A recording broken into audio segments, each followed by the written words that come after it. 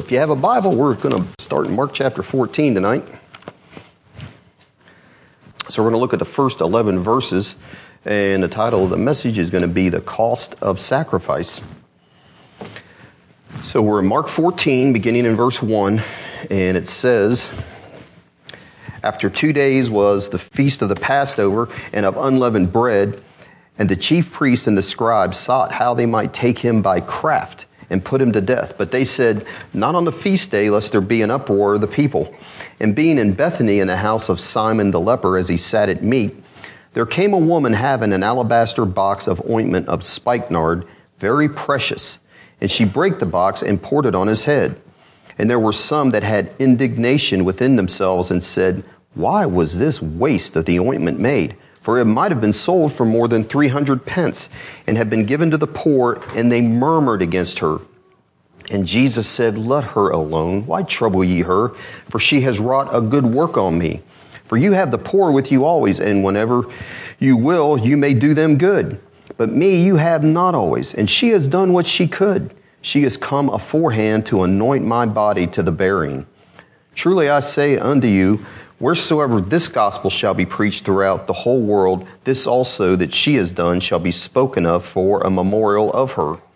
And Judas Iscariot, one of the 12, went unto the chief priests to betray him unto them. And when they heard it, they were glad. And they promised to give him money, and he sought how he might conveniently betray him. And Lord, we just ask that with open hearts as we come before you and your word, that once again, you'll speak to us, instruct us, and show us the contrast between those that are loyal to you and those that aren't. And we thank you that you'll teach us tonight in Jesus' name. Amen.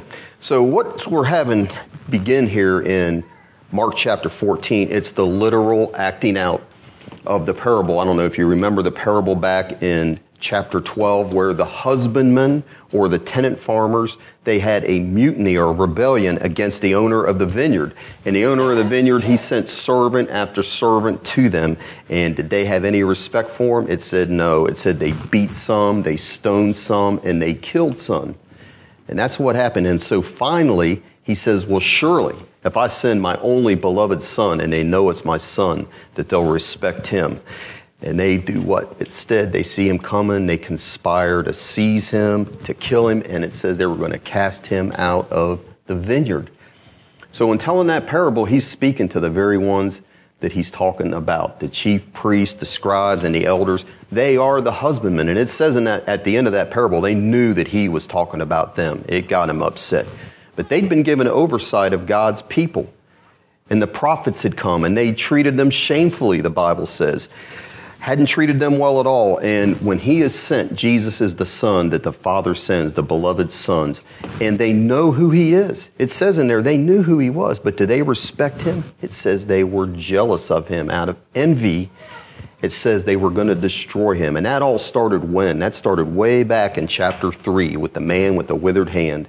It said clear back then they were conspiring, trying to figure out, it uses that word, how they might destroy him. One thing that I think will help us understand these first 11 verses in Mark, what he's doing here, he's using a literary technique that he has used elsewhere in his gospel. And it's called a sandwich technique. And so what he does, he begins to tell a story. And then he interrupts the story with another story to make a point, and then he'll pick up the story that he started again and finish it. Another place he's done this, I don't know if y'all would remember, but it was clear back in Mark chapter 5. It tells a story about that Jairus comes begging Jesus to come and pray for his dying daughter. And Jesus says, okay, I will. And they begin to walk to Jairus' house. In the middle of when that's happening, all of a sudden what happens? You have the woman with the issue of blood. We have a story within a story. She interrupts what's going on there. She comes up behind him. If I may just touch the hem of his garment, she's desperate. The girl's 12 years old. This woman has been 12 years hemorrhaging. They're both desperate. They're both women. And Jesus heals this woman miraculously. And it says in the account, when she comes, when he's like, who is it that touched me? And when she realized he knew who she was, it says in the account, she fell down and it said she told him everything that had happened, all 12 years, how she touched him, how she felt his power come into her body. And it says immediately the blood stopped flowing. You know who's listening to all of that? Who's listening to all of that? Jairus. Because right as soon as she finishes her story, they come and tell Jairus, and they said, don't even bother him anymore because your daughter's dead. And so what did Jesus tell him? He says, wait a minute. I encourage you. This thing happened here. Just be encouraged by what you just heard, Jairus. And we're going on because he told him, he says, be not afraid, Jairus, only believe. Now that's what we have there. The story starts, it's interrupted by another story to prove a point, and then it's finished. It's a sandwich techniques. And that is what Jesus is doing here at the beginning of Mark chapter 14. So we have in these first two verses, we read that the religious leaders, they're plotting to kill Jesus. And then that is interrupted by verses 3 to 9 of this woman. Actually, this event that happens in verses 3 to 9 didn't happen here because John gives the same account and he said it was 6 days before the Passover. This is just 2 days before the Passover. Mark is not trying to write a chronological biography of Jesus' life. So he inserts this story here. He's not claiming that it happened next after they started plotting. He just puts it in here. And the reason he does, he wants to make a contrast because he goes back in verse 10 where we're back to the plotting and Judas is brought into the picture. So he's trying to make a point. That is what he's doing. So he's laying before us, like I said, the stark contrast of these dark, sinful, sinister motives of Judas and the chief priest. He's contrasting that by inserting this woman who's like a bright light. These are like dark clouds surrounding everything. Inserted in there is this bright light of this woman with this love and loyalty that you don't find. Very rarely do you find it. The bread of the sandwich is what? It's the scheming, the darkness, the evil motivations, and inside the meat is this woman with her love and loyalty. That's what he's contrasting here. That's why he's done what he's done. When we get here into verse 1 and 2, it kind of gives us the setting of the story, and that's critical because the setting is the Passover festival, and that is a huge event in Israel, in the life of Israel. The only place that the Passover could be celebrated was where? It was in Jerusalem. That was the only place. And so we have Jews from all over Israel. They're flocking there. So the normal population of Jerusalem was about 30,000 or so. But when the Passover came, it swelled 10 times that amount. The estimates are it could have been as many, maybe more, than 300,000 people are there. And that's quite an increase over a few days. And so the city, at this point, when they're coming in, it would have been filled with sounds of people, animals. There would have been all kinds of excitement in the air. It would have been a festive atmosphere. The hotels are packed. People are boarding strangers in the surrounding little towns and villages. So it would have had an atmosphere, I would equate it today, it would have been like a state fair. Just a lot of excitement in the air. That Passover celebration for every Jew, what did that remind them of? That reminded them that at one day they were in bondage to Egypt. One time far back, they were being oppressed in all kinds of ways. And through that Passover lamb, through the blood being put on the lintel, the doorpost, they were granted deliverance. And so when these people are gathering here every year, that excitement comes because they're under bondage again, aren't they, to Rome. Economically, they're doing terrible. Most people are poor that are Jews. And so there's this excitement that once again, the Messiah may come and grant this deliverance. What happens as a result of that is there is a constant threat of riots. Wouldn't take much to set it off, led by some religious zealots. Pilate, he has his headquarters are over on the coast in Caesarea. It's nice there. But he moves his headquarters, or where he's operating from, to Jerusalem during this period of time because he wants to monitor the events in case an uprising happens. And so these religious leaders, they know something. They know that if they don't keep the peace, if they allow some kind of religious riot to take place, they're going to lose their position of power. So they don't want to arrest Jesus during the festival. That's what we have here. It's what it says in verse 2. Verse 1, the scribes sought how they might take him by craft or stealth and put him to death, but they said, "No, not on the feast day, lest there be an uproar of the people."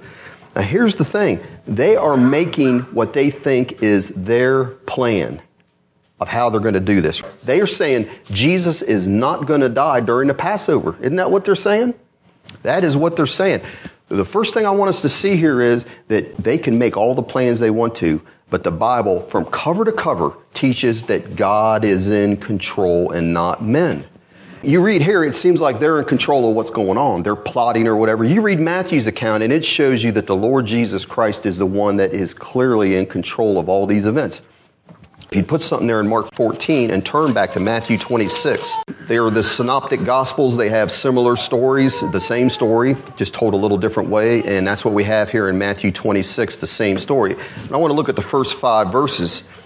And it says in Matthew 26, beginning in verse 1, it says, "And it came to pass, when Jesus had finished all these sayings, he said unto his disciples," verse 2, "You know that after 2 days is the feast of the Passover, and the Son of Man is betrayed to be crucified." So he's prophesying right then what's going to happen, isn't he? Well, look what it says in verse 3. "Then assembled together the chief priests and the scribes and the elders of the people unto the palace of the high priest, who was called Caiaphas, and consulted that they might take Jesus by subtlety and kill him. But they said, Not on the feast day or during the festival, lest there be an uproar among the people." And Jesus has said just the opposite, because Jesus prophesied that he was going to be betrayed during the feast of the Passover. And the leaders are saying, no, that's not when we want it to happen. And we're conspiring otherwise. They got other plans. Well, let me just tell you, when the Lord Jesus Christ makes a prophecy and men decide they're going to do something else, who do you think's going to win that battle? I mean, really. What happens, though? In steps who? Verses 10 to 11, if you go back to Mark, who steps in, kind of changes their plans. In verse 10, it says, "And Judas Iscariot, one of the 12, went unto the chief priest to betray him unto them. And when they heard it, they're glad, because, man, here's somebody. Well, we thought we'd have to wait till the festival's over, but no, he's telling us, wait a minute, fellas, I can help you get him when it's nighttime and when the crowds are away, because I know what goes on. I know his every movement." And they said they're happy about that. He volunteers a time and a place. He's going to be away from the crowds and be at night, and they heartily welcome that, don't they? But here's the thing we need to remember. Who is orchestrating the timetable? These men think they are, don't they? Even when they get Judas involved. But the Bible says otherwise. Because here's what Jesus said himself in John 10. He says, "Therefore does my Father love me, because I lay down my life, that I might take it again." And he says, "No man takes it from me." Those are Jesus' words. He says, "But I lay it down of myself. I have power to lay it down, and I have power to take it again. This commandment have I received of my Father." And so God the Father has determined from all eternity past, that the Lord Jesus Christ was going to fulfill the type of the Passover lamb that was slain for the redemption of Israel. And he was going to die, doesn't matter what men say, on the same day that the Passover lambs were being slaughtered in Jerusalem, because he's going to fulfill the word of John the Baptist, another prophet. And this is going to happen not secretly. This is going to happen in the eyes of all the world, which it did. And John said this, "Behold," when he saw Jesus early in his ministry, "Behold the Lamb of God who takes away the sin of the world." Behold the Lamb of God, he said. And God's going to show that that's who he was. And he is going to be the one in control of the crucifixion, because men were never in control. God and Jesus always were. Acts 2:22-23 says this. Peter said this to the leaders of Israel and the people of Israel. "Ye men of Israel, hear these words. Jesus of Nazareth, a man approved of God among you by miracles and wonders and signs, which God did by him in the midst of you, as you yourselves also know." It says, "Him being delivered by the determinate counsel and foreknowledge of God, you have taken and by wicked hands have crucified and have slain." He's saying it was your wicked hands that crucified the Lord. You're going to be responsible for it. But it was God's predetermined plan and foreknowledge that orchestrated all of it. We need to see that. Men were never in control. And here, if you would turn back to Psalm 2, see that clearly. This is just a fulfillment of Psalm 2. Psalm 2, beginning in verse 1, it says, why do the heathen rage and the people imagine a vain thing? And here's what happened here, what we're reading in Mark 14. The kings of the earth set themselves, and the rulers took counsel together against the Lord and against his anointed, saying, let us break their bands asunder and cast away their cords from us. And what does it say? He that sits in the heavens will do what? Laugh. And laugh at what? Laugh at their plans. And it says, and he shall have them in derision. The Lord will have them in derision. And then he shall speak unto them in his wrath and vex them in his sore displeasure. Yet I have set my king upon my holy hill of Zion. He says, I will declare the decree. The Lord has said unto me, thou art my son, this day have I begotten thee. And that's speaking of the resurrection. He said, ask of me, and I will give thee the heathen for thine inheritance, and the uttermost parts of the earth for thine possession. You will break them with a rod of iron. You will dash them in pieces like a potter's vessel. And he says, be wise now, therefore, O ye kings. Be instructed, ye judges of the earth. He's telling them, you guys don't have the power you think you do. Because he says, serve the Lord with fear and rejoice with trembling. Verse 12, kiss the Son, lest he be angry and you perish from the way when his wrath is kindled but a little. And blessed are all they that put their trust in him. So it says God will laugh. That word, it says he'll taunt, he'll mock. That's what derision means. The plans of the wicked against his anointed. And they had plans. And they thought when they crucified him, they thought they're just doing to him whatever they want to and getting away with it. And God says, you don't realize you're doing exactly what I want you to do, even though you're doing what you want to do, but you're just fulfilling my will. So how does that apply for us? So taking it a little bit away from the crucifixion, the fact that God is in control of all events, because to be in control of this event, he has to be in control of all events that have ever taken place. And he is. That ought to be a great comfort for us. Because Jesus had to look at, he's got the Jewish leadership, the Roman governor, one of his disciples, all of them seemed to be getting their way against him. He was able to rest in the fact that he knew his Father and himself were in control of everything that happened. Nothing happened by accident. He told Pilate this. He stands before Pilate, and Pilate's like, don't you know that I have the power to either kill you or let you go? And Jesus said to him, you could have no power at all against me, except it were given thee from above. No power at all unless God allowed it. That's what the Bible teaches. So let me ask you something. Does the devil have power over us no matter what circumstances we're in? Does he? No power at all.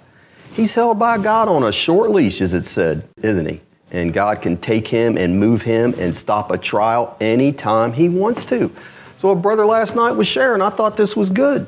He said the Lord showed him, he's in a trial, and he said he showed me that it's just like Israel by the Red Sea. You know, God led them that way to where they're going to get trapped, and he allowed Pharaoh's army to be behind them to where they had nowhere to go. And it appears to them like, what in the world is going on here? He's killing us. He's setting us up, and we are in big time trouble. But he's standing in the heavens and looking down at Pharaoh, and like it says, they're conspiring against his people. It's saying he laughs. He knew what was going to happen the whole time, didn't he? Never caught by surprise. He's just trying to teach his people to trust him. And so you can know, if our hearts are right with the Lord, it doesn't matter how dark your circumstances are. He's in control, and there is that light at the end of the tunnel. And it's not another trial coming your way. It really is. It's God's deliverance. Amen? I'm telling you, God is faithful. Moving on here, back to Mark 14. That was kind of an introduction. And the main point of this story and our message tonight is, the question we're asking ourselves in this story is, what does this anointing, this woman anointing Jesus, what does that mean? And we're going to look at what did it mean to the woman? And what did it mean to the disciples and Judas in particular? And what did it mean to Jesus? And last, what does it mean to us? And so let's look first at what does it mean to the woman. Look what it says in verse 3. And being in Bethany in the house of Simon the leper, And just as an aside, he probably was no longer a leper. That's probably how he's known. Jesus, I'm sure, healed him of his leprosy, because if he was a true leper, he couldn't be having guests in his house. It wouldn't happen. But being in Bethany in the house of Simon the leper, as he sat at meat, there came a woman having an alabaster box of ointment of spikenard, very precious. And she brake the box and she broke it on his head. And so that jar, it was in a jar, not a literal box. The jar itself was expensive, but the perfume, spikenard, was very expensive, extremely. It came from India. And Mark here describes it as very precious or costly. And in verse 5, we're told that it's the equivalent of 300 denarius. And 300 denarius is just about a year's wages for a common laborer. Let's just, in figuring that, if you want to be conservative, you could say that would be the equivalent in today's dollars of $25,000.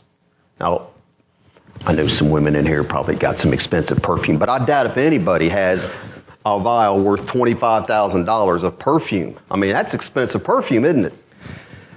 The thing is, a woman back then, they didn't have jobs like they do today. There's not a woman who would have been able to save up $25,000 or the equivalent a year's salary to go buy this perfume. So more than likely, it doesn't tell us this, it was an heirloom. And it probably was hers to use as a dowry for when she got married. And so it's something to be highly treasured. Can we put it that way? This would have been something she would have highly treasured. For her to take this perfume, to break off the neck. It had a skinny neck and it was wider at the bottom. To break off that neck and to pour it on the head of the Lord Jesus Christ, all of it was a great sacrifice. Very costly. Who was this woman? Now, if you read Matthew and Mark's account, it just says a woman. It doesn't name her. But John, given the same account, tells us who it is. Anybody know? It's Mary. So if you would, turn over to John 12. John 12, beginning in verse 1, and it says, "And then Jesus, 6 days before the Passover, came to Bethany, where Lazarus, which had been dead, whom he raised from the dead, and there he made him a supper, and Martha served, but Lazarus was one of them that sat at the table with him. And it says, and then Mary took a pound of ointment of spikenard, very costly, and anointed," here it says, "the feet of Jesus, and wiped his feet with her hair, and the house was filled with the odor of the ointment. And then said one of his disciples, Judas Iscariot, Simon's son, which should betray him, why was not this ointment sold for 300 pence or denarius and given to the poor? And this he said, not that he cared for the poor, but because he was a thief, and had the bag and bare what was put therein. And then Jesus said, let her alone, against the day of my burying has she kept this. For the poor always you have with you, but me you have not always." What she's pouring out on his head is the greatest thing she owned. It was her life. And here's the point. The reason I had us read this is because I think it is highly significant that we know that this woman is Mary. Because we can look at her life and we can see why she would have this great love for our Lord Jesus Christ. What's one of the first things you think of when you think about Mary? Where was she sitting? Sitting at his feet, doing what? Hearing his word. And we just talked about in the book of James, what did James say we should be? Quick to hear. And I'm saying she is the living definition of that. Quick to hear. Jesus told her sister Martha, he said, Martha, you are worried and bothered about so many things. You don't have time to hear. You don't have time to settle yourself down like we talked on Sunday and hear my word. He said, but not Mary. He said, one thing is needful and only one thing. And he says, Mary has chosen that good thing which shall not be taken away from her. He says, that's not going to be taken away from her. So Mary is sitting there and she is soaking in. She is receiving the words of Jesus. And it is having an effect on her. And it's given her spiritual insight because of that. She's not bored. She's not falling asleep while he's talking. She's not. She's paying attention. We're in John 12 still. Look what it says in John 11, verses 28 and 29. And I'm sure she wasn't laughing either while he was speaking. John 11:28, it says, when she had said so, she went her way, Martha tells Mary that Jesus is coming. She went her way and called Mary, her sister, secretly, saying, "The Master is come, and he calls for you." And look what it says. As soon as Mary heard that, what did she do? She arose quickly and came to him. Arose quickly. And so why did she run to him? Look what it says in verse 32. And when Mary was come where Jesus was, it says she saw him, and she fell down at his feet, saying unto him, "Lord, if you had been here, I've heard your words. I've seen the things you've done." She says, "My brother would not have died." What's happened here in chapter 12?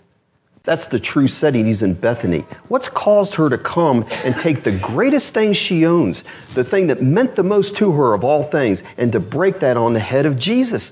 Because what did Jesus go on to do for her brother?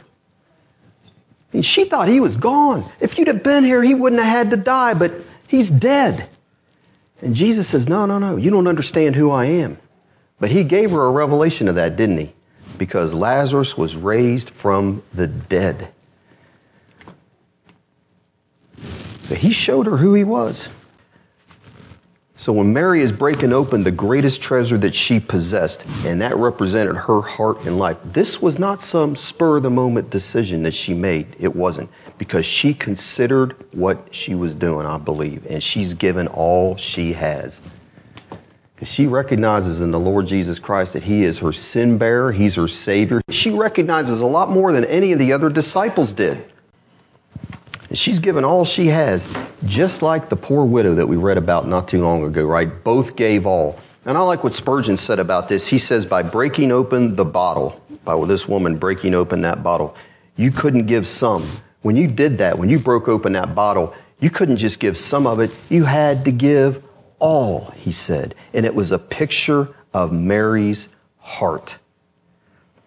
And I would say, as a person has a greater understanding of the sacrificial death of the Lord Jesus Christ on the cross and what he's done for them, I'm saying the Bible teaches this, so will their outpouring of love for him increase. That's the way it works. It's just like the earlier story of another woman. It's not the same one in Luke 7 that it said she came behind him and she also had expensive ointment and anointed his feet and used her hair and cried. The Pharisees despise her for the love she's shown to him. And Jesus said this. He said, her sins, which are many, are forgiven, for she loved much. And I think it's the same case as with this Mary. She saw what he was going to do. That he was the resurrection and the life, and then he would give life and a new heart and the power, and his words were life. She recognized all there was about the Lord Jesus Christ.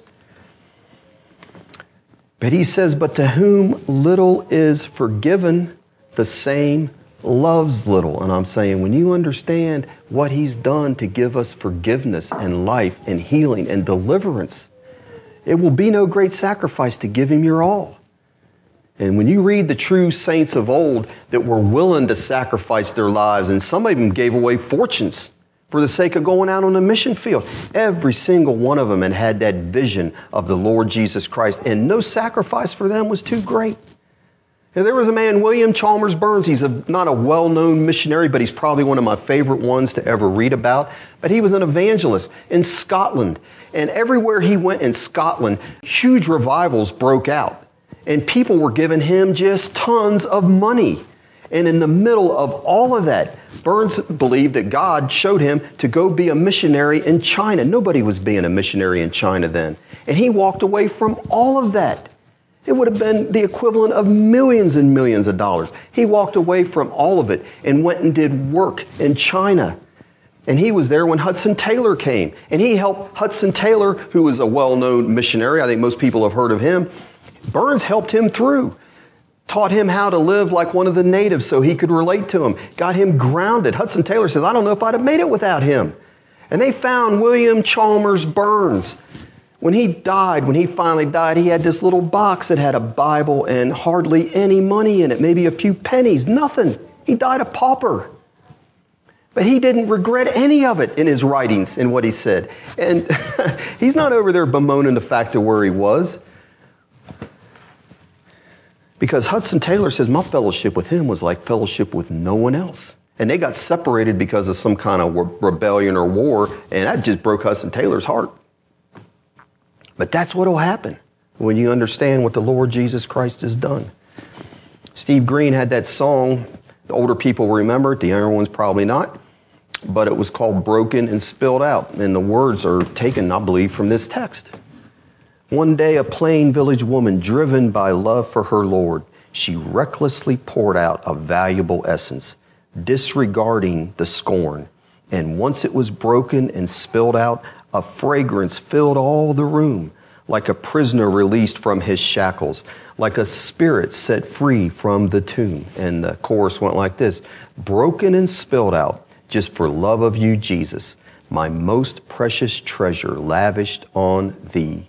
Broken and spilled out and poured at your feet. In sweet abandon, let me be spilled out and used up for thee. That's a great song. And that's the way our lives should be. Amen? Amen. That's what the Bible teaches. And so we move on back to Mark 14.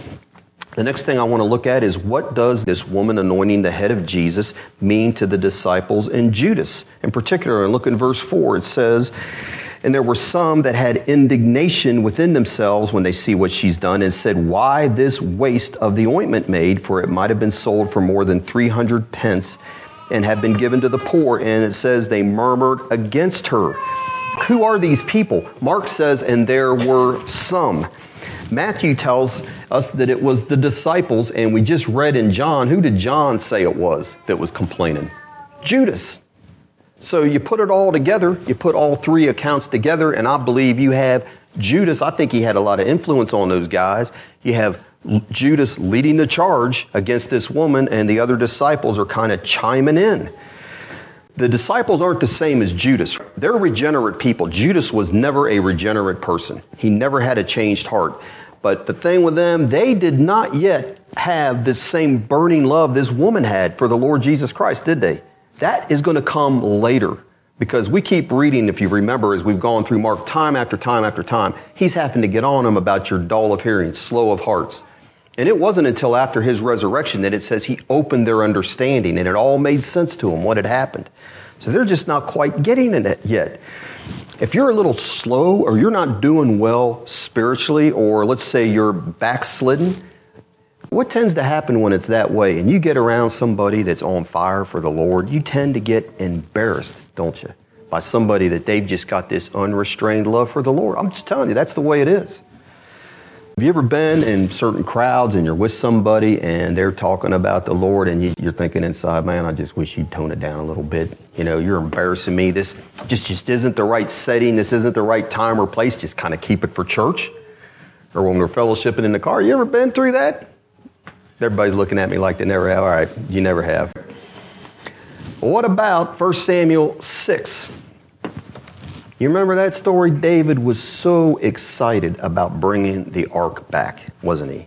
And it says that David danced before the Lord with all his might, and he was girded with a linen ephod. And so David and all the house of Israel brought up the ark of the Lord, it says, with shouting and with the sound of the trumpet. And it says, as the ark of the Lord came into the city of David, Michal, everyone remembers her, Saul's daughter, looked through a window and saw King David leaping and dancing before the Lord. And what does it say happened with her? Despised him in her heart. And Michal's looking at him and she's saying, how glorious is the King of Israel today? Because she's embarrassed about it, isn't she? You're the king and I'm married to you and you're just making a spectacle in front of all these people. And David was like, wait a minute, woman. It's the Lord is the one that set me as king and put your daddy down. And he says, I'll do worse than this for him. I'll humiliate you worse than this for God's sake. That's the way he looked at it. But that's the kind of reaction the disciples they're having to this woman with what she's doing. I think they're embarrassed. The word, it says they're indignant against her. That's what it says there in verse 4. And there were some, they had indignation. That means highly displeased. They are not happy at all with what she's doing. And it goes on down in verse 5. And it says, when it says they murmured against her, that's the word for snorting. Like you snort at somebody when you're that upset. And they are like looking at this like, what a waste. But you got to think about, what are they saying? Really? Was this really a waste? They're saying that what is devoted to the Lord Jesus Christ is wasted, but what is devoted to the poor is invested. That's what they're saying, isn't it? And they've got it all upside down. Because here's the way it works. If you invest all of your love in the Lord Jesus Christ, like she's done here, and then you help the poor as a result of that, it's going to matter. But the Bible teaches you can go around and do all the good deeds. You can build all the houses you want to. You can erect all the churches you want to for places. And if the Lord Jesus Christ isn't the number one love of your life, none of it will matter. That's what it's saying in 1 Corinthians 13. He says, though I bestow all my goods to feed the poor and have not love, what does he say? He says, I am nothing. So Jesus died on the cross. Many looked on, and when they're looking on and seeing what's happened there, they said, what a waste. They're saying, what a waste of a life, because so much good could have been done through him for the world. And that's what Judas thought, didn't he? He's looking on and he's thinking, that woman wasted $25,000 pouring all that stuff on his head. He's not worth it. In essence, that's what the disciples are saying too. But we know something though with Judas, because John tells us that Judas really, what he wanted was that $25,000 in the bag that he was holding so that he could skim some of the money, because Judas wasn't so much in love with the poor, he was in love with himself. Because do you know what Judas really thought Jesus was worth? How much did he sell him for? 30 pieces of silver. Do you know what 30 pieces of silver is worth? $600. Now, he's not worth $25,000 like this woman. She didn't care. She didn't care how much that perfume would have been worth. But I wonder if Judas would have thought our Lord's life was worth more than $600 after he hung himself. I wonder if he seemed like the Lord's life was wasted then. I wonder if he thought to himself, whose life was just wasted? It's a question to ask.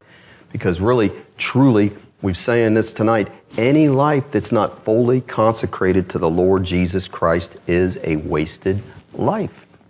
And we need to listen. If we are not delivered of a love of money and the love of the world, I'm saying one day you will betray the Lord. That's Luke 14.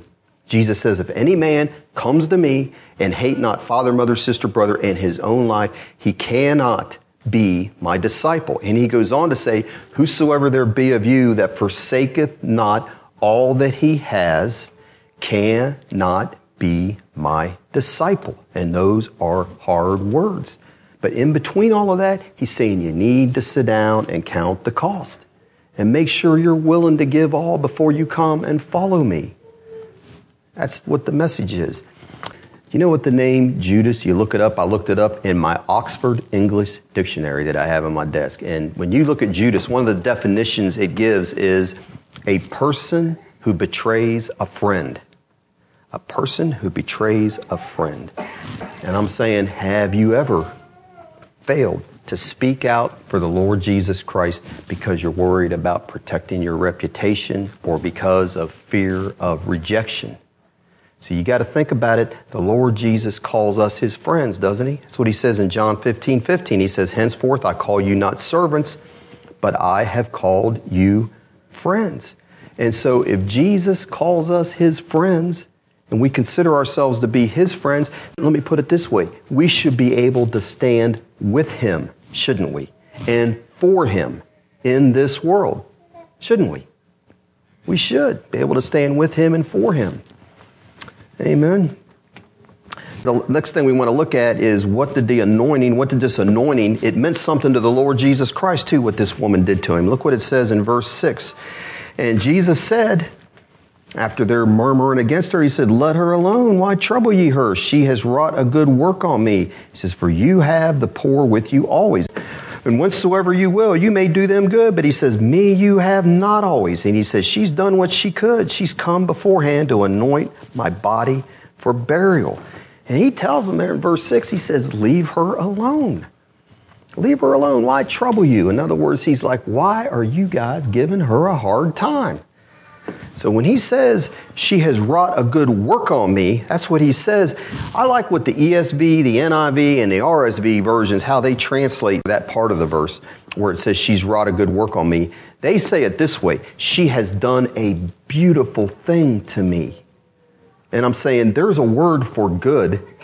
The word that is used there, it's more than just good. It's a beautiful thing. She's done a beautiful thing to me. And like I said, this is put in here, this woman's devotion. It stands out like a bright light in contrast to Judas's betrayal and disloyalty. So I'm like, wow, I'd never thought about that. But except for Judas's kiss in the Garden of Gethsemane, this is the only expression of love that the Lord Jesus Christ received during his passion.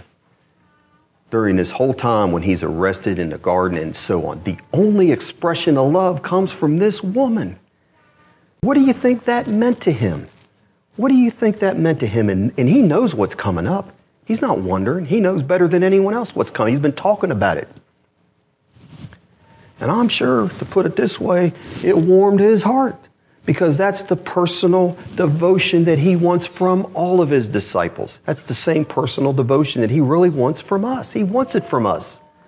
He wants us to give him that kind of love and care. And so he tells them, leave her alone. What she's done, it's a beautiful thing, because this is a once-in-a-lifetime opportunity that she's given to openly show her love and devotion to me. And they're thinking to themselves, but what about the poor? What about the poor? Now, Jesus isn't saying that caring for the poor isn't important. And the Old Testament and the New Testament, and even Jesus himself did it constantly, right? It's filled with admonitions for us to care for the poor.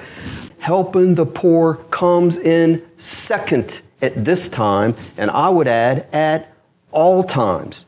Look what he says in verse 7. He says, for you have the poor with you always, and whensoever you will, you may do them good. But me, he says, you have not always. And so what's he doing? He's putting himself in value above everything else. And there is no mere man could do that. For me or you to say that would be blasphemy. Putting himself above everything else, because the value of the gift, it signifies the value of the one to whom it is given. The Lord Jesus Christ is worth our all. He is worth everything that we have to give. He is. So look what it says in verse 8. He says, she has done what she could. Literally, that means what she had, she did. So she had this great gift to give to the Lord, and she poured it on his head. That's what she did. What she had, she did, and he accepted it. What about that poor woman with the 2 mites? That's all she had. But she gave it to him, and he accepted that just in the same way. Those 2 mites were just as accepted. So both women are what? Examples of total commitment to the Lord Jesus Christ, holding nothing back. Neither one of them held anything back, and neither one of them were wasting what they gave, were they? I mean, if anything, that woman putting those 2 mites in there to that corrupt system that was run by all the money changers or whatever, if anybody was wasting, she was, but she wasn't. She was doing what God had asked her to do. And so what we're seeing here in this text, what we're seeing tonight, the message is the need for total devotion for Jesus. Amen? And when we do that, then our care for the poor, because that's what will come out of that. Because the first commandment is, Jesus is saying, thou shalt love the Lord thy God with all thy heart, soul, mind, and strength. That's what she's showing. The second commandment, he said, is like that. Because out of that comes, thou shalt love thy neighbor as thyself. So when you've given everything to the Lord Jesus Christ, you will take care of the poor. But it will be out of genuine concern, not like Judas. Judas didn't have genuine concern. You cannot separate the two, but they have to be in their proper order, don't they? And Jesus said in Matthew 25:40, he says, I tell you the truth, that whatsoever you did for one of the least of these brethren of mine, you did it for who? He says, you did it for me. So you showed your love for me by how you ministered to these other people that were in need, these other brothers and sisters. What we need to remember, what we need to get out of this is that when we do any sacrifice to help others, And it's because of our devotion to the Lord Jesus Christ that He will accept that just as warmly as He accepts the devotion that this woman gave. Just the same. He looks at it just the same. So He looks at what we've done when we help somebody out and we show concern for the poor because, first of all, it's coming out of our devotion to Him. He looks at that just like with her and says, that is a beautiful thing that you've done. That's the way He looks at it. So whether it's giving, helping, praying, encouraging somebody, that's what Hebrews 6:10 is saying. For God is not unjust to forget your work and labor of love, which you have shown toward His name, in that you have ministered to the saints and do minister. Mary did what she could, and Jesus accepted it. He was pleased with that. He commended her for it. It's the same for us. Amen. That should be an encouragement to help people out and not feel like, what difference does it make? He says it's not in vain. Our work is not in vain in the Lord. Lastly here, look in verse 9. We'll look at what does this mean for us briefly. And he says, verily I say unto you, wheresoever this gospel shall be preached throughout the whole world, this also that she has done shall be spoken of for a memorial of her. And one thing we need to see here, Jesus is already, He hasn't died yet. He's already prophesying that when He's resurrected, that a gospel is going to be spread throughout the whole world. And what He's saying there is, He's telling them in advance that His life is not in vain. His death will not be in vain. But what He promises is that that good deed that that woman has done, it will never be forgotten. He's saying her sacrifice will be remembered wherever the gospel is preached. What we need to know is there are two things that are crucial to gospel proclamation when you're proclaiming the gospel. And the first thing is, and the biggest thing is, that we're speaking of God's love that was demonstrated to us on the cross. And that the Lord Jesus Christ became our substitute on that cross, took the punishment that was due us. For God so loved the world that He gave His only begotten Son. Christ died for me. He loved me and gave His life for me. That is the first thing. But the second thing is crucial to understand, and that, I believe, is what He's talking about with this woman. And that is the result of that. The result of that work. When people begin to understand, when that gospel is presented, and they come to understand that I deserve to go to hell, but He took my place, took the full punishment, drank all the wrath of God that was coming my way. When people begin to understand His work on the cross, what will happen? That's why He's saying this woman is a memorial to that. You will pour out your life in love to Him in response to that. And I think that's what He's talking about here. The gospel, the good news, the Lord has died in our place, make us new creatures. That's what's happened to her. Your hearts are transformed, new desires. And that's what Mary is showing here. I mean, I never had any desire to worship the Lord, not truly at all, before I became a Christian. I had no devotion to Him. I never did anything out of concern for Him. Everything I did before God came and changed my life, before I truly saw what He had done on the cross and gave myself to Him, was all done for me. And He's saying, look at her. She's doing everything for Him, giving her heart. She's pouring out her heart and pouring out that perfume. And He's saying that is the result of the gospel. And He's saying, so as a result of that, she's going to be spoken of everywhere this gospel is preached. And we're talking about her tonight. And that's the song. All to Jesus I surrender. All to Him I freely give. I will ever love and trust Him, and in His presence daily live. I surrender all. I surrender all. All to Thee, my blessed Savior, I surrender all. That's the result of the gospel coming into your life and your heart when you understand it. Let me just end in saying this. Our lives, when it's all said and done, they're either going to represent Mary, or we're going to be representative of Judas. So there are going to be some that their lives are going to be like Judas, and the world will look at them and they'll say, what a waste. Why this waste? Did it have to be this way? Or, hopefully everyone in here, their lives are going to be like Mary, a beautiful fragrance that's poured out for the Lord Jesus Christ. Lives that will forever be a memorial like hers to His grace and His love and His power demonstrated in our lives. All for Jesus. Because what does the Bible say? The Lord says, all that honor me, He says, I will honor. Right? And that's what the Lord did to her. She honored Him, and she's forever honored. And it'll be the same for every believer. Amen? It says in Proverbs, the memory of the just shall be blessed. And that doesn't mean He'll keep you from having Alzheimer's. What He's talking about is the memory, their memorial, their lives will be blessed. That's what He's saying. Amen? Let's make that our goal. Amen. Let's pray.